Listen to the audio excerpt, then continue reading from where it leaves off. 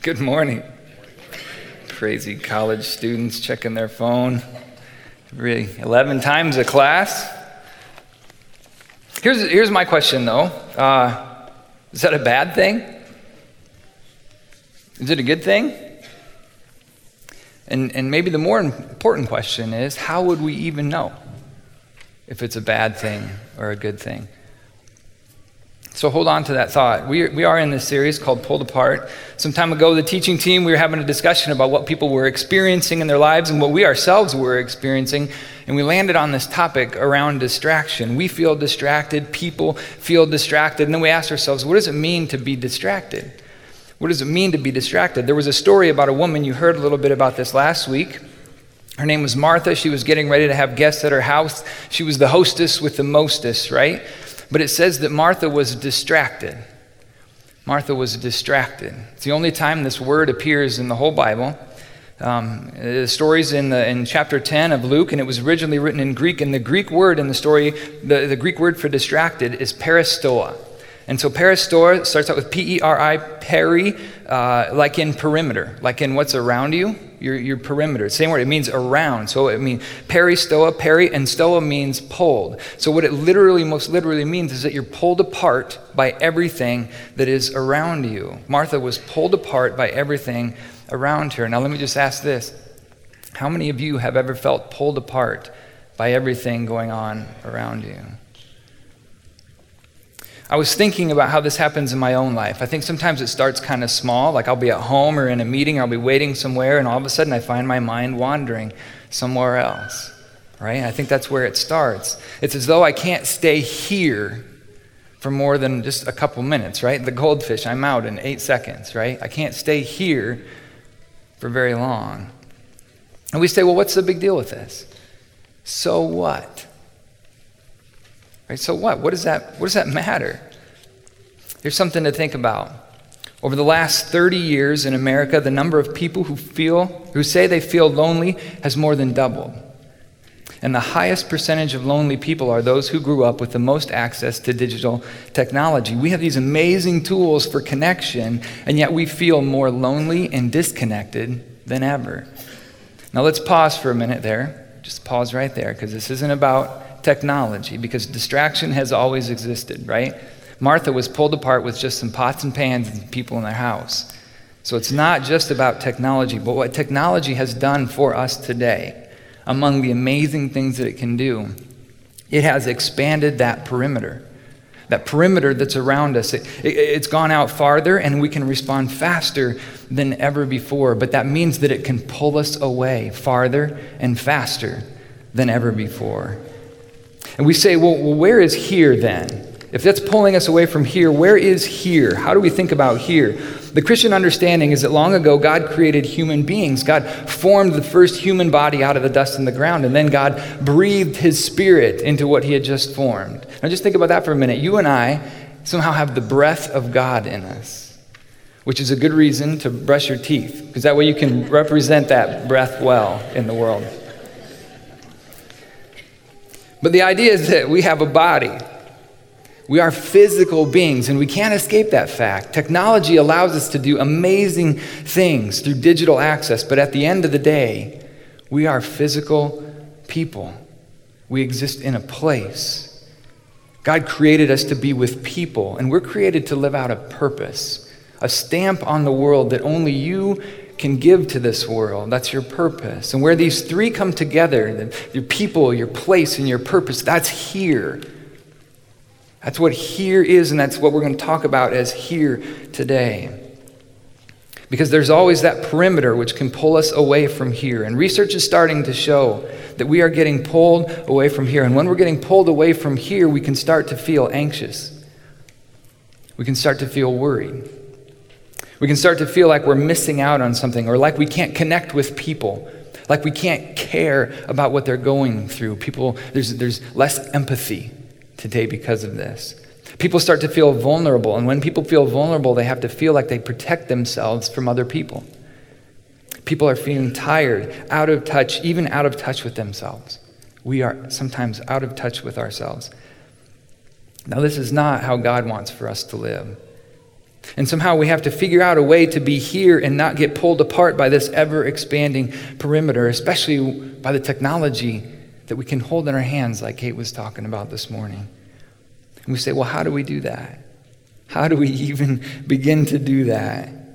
So today we're going to look at a time when Jesus was pulled in all sorts of directions. He was pulled, but he wasn't pulled apart. We'll see how he holds it all together and what we might learn from Jesus about what it means to be a physical person in a digital age. So we're going to be in the book of Luke. If you brought a Bible, you can go ahead and turn there. The verses are going to be on the screen as well. But Luke chapter 8, we're going to begin in verse 40. And I think it's going to be on the screen. So let me go ahead and start reading. It says this: Now when Jesus returned, a crowd welcomed him, for they were all expecting him. Then a man named Jairus, the synagogue leader, came and fell at Jesus' feet, pleading with him to come to his house, because his only daughter, a girl of about 12, she was dying. As Jesus was on his way, the crowds almost crushed him. Jesus had a funny relationship with crowds, because right before this, Jesus was on the other side of the lake, and the crowd there was chasing him out of town. They were angry. They were just chasing him right out of town. So he jumped in the boat with his guys. They rowed across town, and here they came across. They rowed across the sea, and here they came to another crowd. But this crowd loved him, right? This crowd almost crushed him, but they were expecting him. They loved him. It was kind of like this big smothering bear hug, like, oh, glad to see you, Jesus. But Jesus kept going into crowds. They were tense places, but he kept going into crowds because that was his place. Those were his people. That's where he lived out his purpose. This is where Jesus needed to be. Sometimes being where we need to be, where God is calling us, is actually a hard place to be. We can feel like we're crushed and overwhelmed, and sometimes we just want to get away. We want to escape. Sometimes it takes work to be here, especially when it's so easy to pick up a device and check out, even if just for a few moments. One of the things that I've learned about myself over the years is how much of an introvert I am. When I was growing up, I was actually twice voted most outgoing, a couple different times. So I was really involved. I was active. But what I didn't realize, I know this now that I can look back on my life, because I say, how did I ever do that? I look back on my life and I had hours and hours and hours of alone time.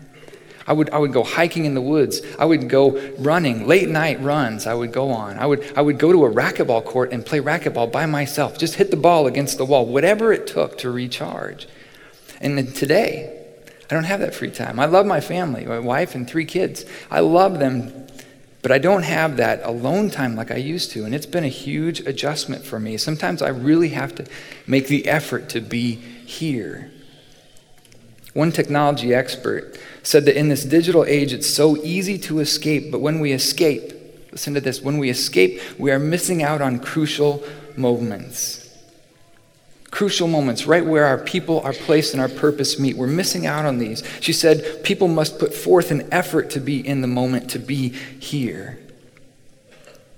Have you ever been in a room full of people and everybody is connected somewhere, but they're not connected in the room? If they are, it's very shallow. Like, look at this picture that I just found. Hey, did you see that thing? It's very shallow. They're connected somewhere, but they're not connected here.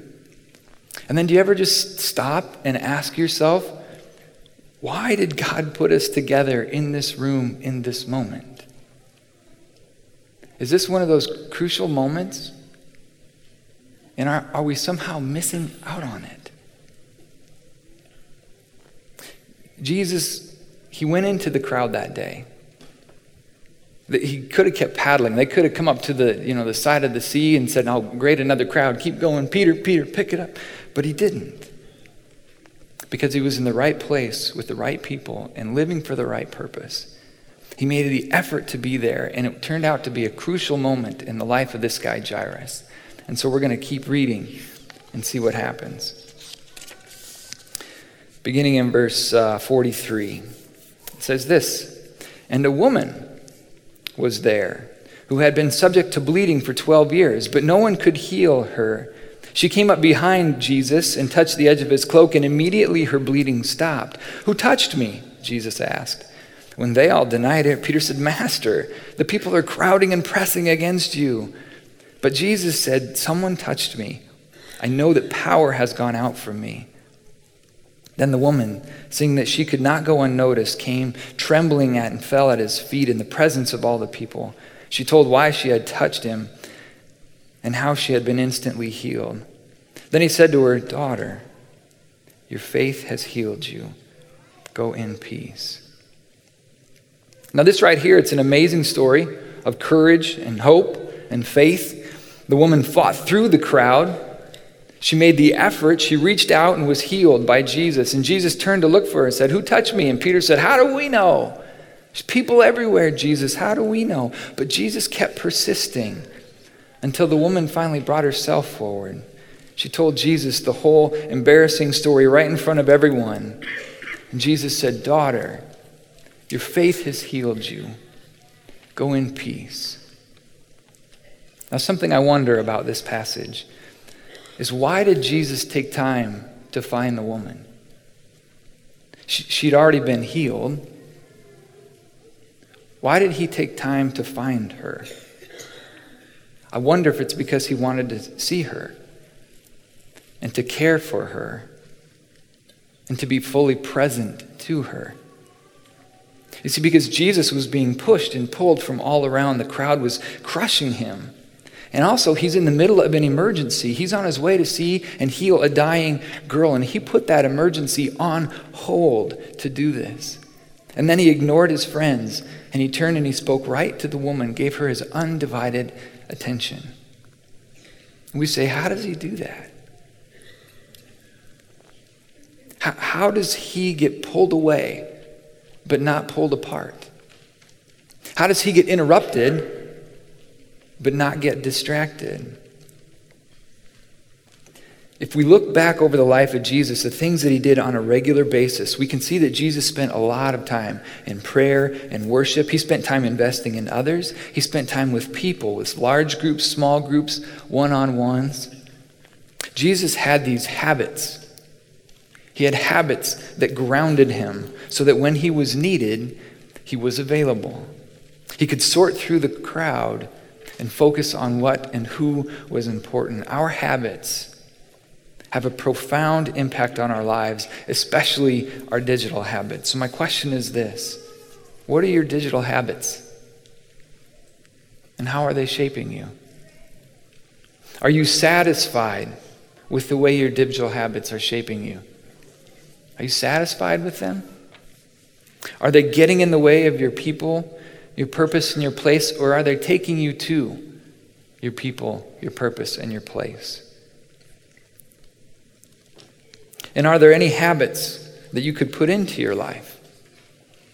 Are there habits that your life need that could help to make you more like Jesus? Here's a few ideas to consider. Rachel, my wife, has a thing on her phone. I didn't know that we actually have the same phone. I didn't know our phone had this function. But it's something similar to what Jeff was talking about. And she sets it, it's this do not interrupt. And she sets it from 10 p.m. to 7 a.m. so nothing gets through. We used to get like those storm alerts in the middle of the night that would wake us up for some storm happening miles away. And I was always like, what is that noise? So it turns that thing off. So maybe you can set your phone for no interruptions for certain hours of the day. Maybe meal times. Maybe you can set it for overnight so you can get some rest. There's some other things. Maybe you can make a habit out of checking media only certain times of the day. Just lock in certain hours. This is my time. I do that. Maybe also you could make a habit out of reading something for an extended period of time, right? Take back that focus. Work back from being a goldfish. And since we're all friends here, I'll share one of my habits. It's not necessarily a digital habit, but it's something that has helped me to make the most of being present with my people when I get home, which is one of my favorite places. A few years ago, our kids were getting older, and I noticed that when I come home from work, I would hear like this, "Daddy!" and everybody runs to the door, right? And we've had more kids over the years, and so now there's more kids there, and I noticed this was just an important moment to capture.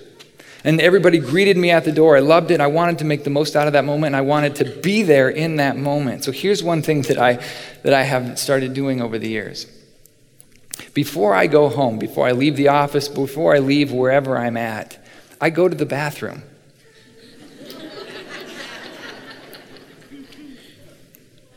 So that when I get home, There's no distraction. I get to just be there. And it's a great moment.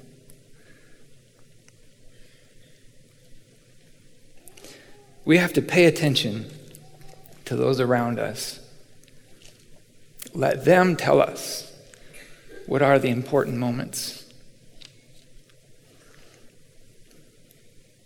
And then if we're not there for them, we need to pause and make space and put habits in place so that we can be there with them and for them. Let's keep reading.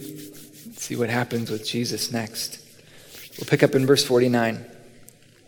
It says this, while Jesus was still speaking, someone came from the house of Jairus, the synagogue leader. He said, your daughter is dead. Don't bother the teacher anymore. Hearing this, Jesus said to Jairus, don't be afraid. Just believe, and she will be healed. When he arrived at the house of Jairus, he did not let anyone in with him, except Peter and John and James and the child's father and mother. Meanwhile, all the people were wailing and mourning for her. Stop wailing, Jesus said. She's not dead, but asleep. And they laughed at him, knowing that she was dead. But he took her by the hand and said, my child, get up. Her spirit returned at once. She stood up. Then Jesus told them to give her something to eat. Her parents were astonished, but he ordered them not to tell anyone what had happened. So Jesus went to Jairus' house. He took his closest disciples and the girl's parents. He went upstairs and he brought the girl back to life. Notice there was that spirit or breath that re-entered her body. One thing that I wonder about this is Jesus said to the father, don't be afraid. Jesus said, don't be afraid. What was Jairus afraid of? What was there to fear? I mean, I'm a dad. If I had a dying child, I could think of Jesus saying, don't be sad. Don't be angry. But what was there to fear? I keep my own phone on vibrate. It's probably on vibrate 75 to 90% of my time. I've done this practice for probably 5 to 7 years. It helps me to be here with my people in my place, with my purpose. And when I tell people, this is when I tell people often, maybe some of you are thinking this right now. When I tell people that I leave my ringer off, most people say, oh, I couldn't do that. Because what if there was an emergency? I wouldn't want to miss out on anything. Certainly, we don't want to miss out on anything, do we? A couple of months ago, I took the Facebook app off my phone, so I don't check Facebook very often. After I took off the Facebook app, all of a sudden, Facebook started sending me emails that say, hey, you missed out on this. Hey, your friend from 10 years ago you haven't talked to in 10 years changed his profile picture. Did you miss it? Other programs and apps, they send me emails. They say, here's what you're missing. Here's what you're missing. I got an email from a news source just last week. I don't even know where this news source came from. And it said, did you miss this? And then, whatever it was. Have you ever heard of FOMO, F-O-M-O, fear of missing out? For those of us from a previous generation, we have Aerosmith, I don't want to miss a thing. I wonder if this is why Jesus said, don't be afraid. Was Jairus afraid that he was going to be missing out? Jonathan Edwards, he was a pastor who lived some 300 years ago. He said, God has given us many things for the delight of our senses, for our pleasure and for our gratification. These things come from God, they're for us to enjoy. And God has given us so many things, more than we can possibly take in, for all of our pleasure and enjoyment. Many say this is our highest calling. Our highest calling, the purpose of being human, is to glorify God and enjoy Him. And God wants for us to enjoy Him. And God gives us even more than we can enjoy. It's kind of like eating at the Pizza Ranch. They set out way more than I can possibly take in. And I don't want to miss a single thing. But here's what happens. When I act on the fear that I'm going to miss out, I keep checking the buffet, a little more chicken, few more potatoes. Hope there's a new slice of pizza out. I better try that one. I got to have ice cream, right? And pretty soon, I'm a hurting unit. You see, God has wired us to enjoy his creation, but sin has distorted something in us. It makes us fear that we're going to miss out. So we keep checking in. We keep indulging, even to the point that we are hurting units. Our digital life is the same. That perimeter around us, it plays on this fear. There's always something more to explore, something more to click, more scrolling, more to see. We keep looking and scanning and checking throughout the day and into the night, all because we fear there might be something there that I'm missing out on. And research is showing that this is what is pulling us apart. This constant fear, anxiety, and worry, and we try to satisfy it by checking in, or really what we're doing is checking out from here. What keeps us checking? What drives that fear for you? What do we think we're going to miss out on? A few years ago, I was challenged to do a media fast, take a break from media for a week and write about the experience. At the time, I was playing a lot of computer chess. So I fasted for a week from my computer chess, and I wrote about my experience. And here's what I found. I kept turning to computer chess because so many things in my life I felt like I was failing at. So I kept turning to computer chess to try to get some sense of victory, which is even more discouraging because I'm not very good at computer chess.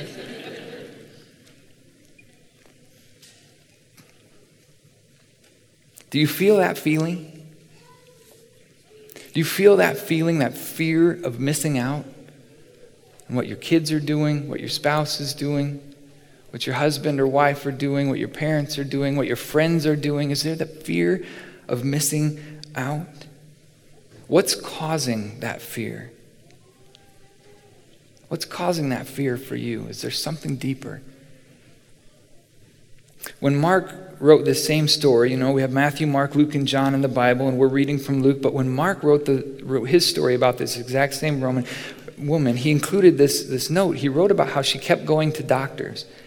They took her money, but they couldn't heal her, and so actually they were leaving her worse off.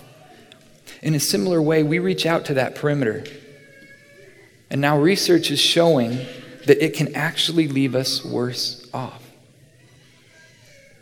It makes us anxious, makes us tired physically, emotionally, makes us self-centered, makes us distracted, and it pulls us apart. But God wants us to faithfully enjoy his creation. He wants us to be free from that sin that causes the fear, and it causes us to be distracted and even sometimes indulge in unhealthy ways. And Jesus has done more than just provide us an example. He has provided the way through his life and death and resurrection. And it is up to us to trust him and to follow him. I was thinking about, how do I think about this distracted life? I won't tell you when and where I came up with this image, but I say the distracted life is a lot like single-ply toilet paper. Because you roll it out, and it goes a long way. It covers a lot of ground, but it's not very... It doesn't get the job done.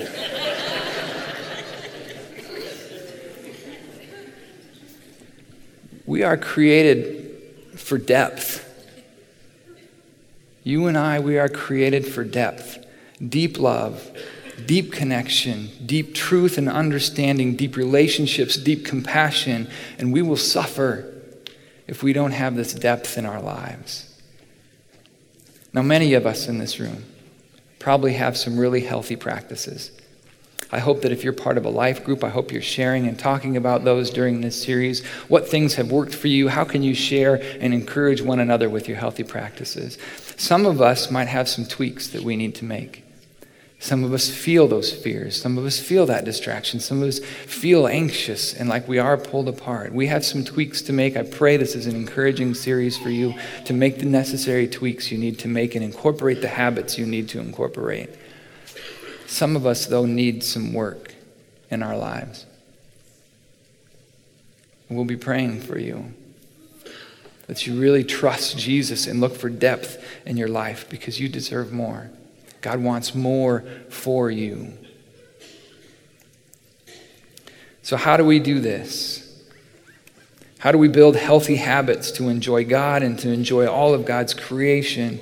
How do we have a healthy physical presence in a digital world? Here's a few things. First is just this. We need to work to be here. It takes effort to be with our people in our place, living out our God-given purpose. It's not always easy. Sometimes it's overwhelming.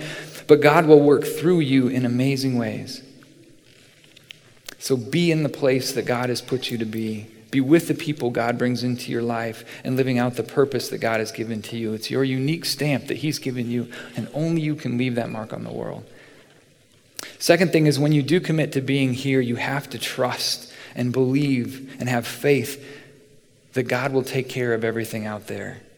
On a very basic level, physically speaking, we can't be in two places at once. So pray and trust that God will take care of everything that's going on in the perimeter that's not for you right now. And lastly, our habits are important. They will shape who we are, how we interact with others, how we have expectations. So start with one habit. Maybe you start with just one habit this week so that when you're interrupted, you're not distracted. And when you're pulled, you're not pulled apart. Let's pray. Gracious God, we thank you for your forgiveness. We thank you for Jesus, who is both our example of what it means to be here and also our Savior from sin that causes fear, sin that causes distraction. We pray that we would give our lives to him. Father, we know that you created us for depth and that the shallow life is pulling us apart. Pray that you would teach us how to be and how to search for depth in our lives. Lord, where we need to make changes, let us make changes. Where we can celebrate, let us go home today and celebrate and rejoice in our people, with our people, in our place, and with our purpose. Thank you, Jesus. Amen.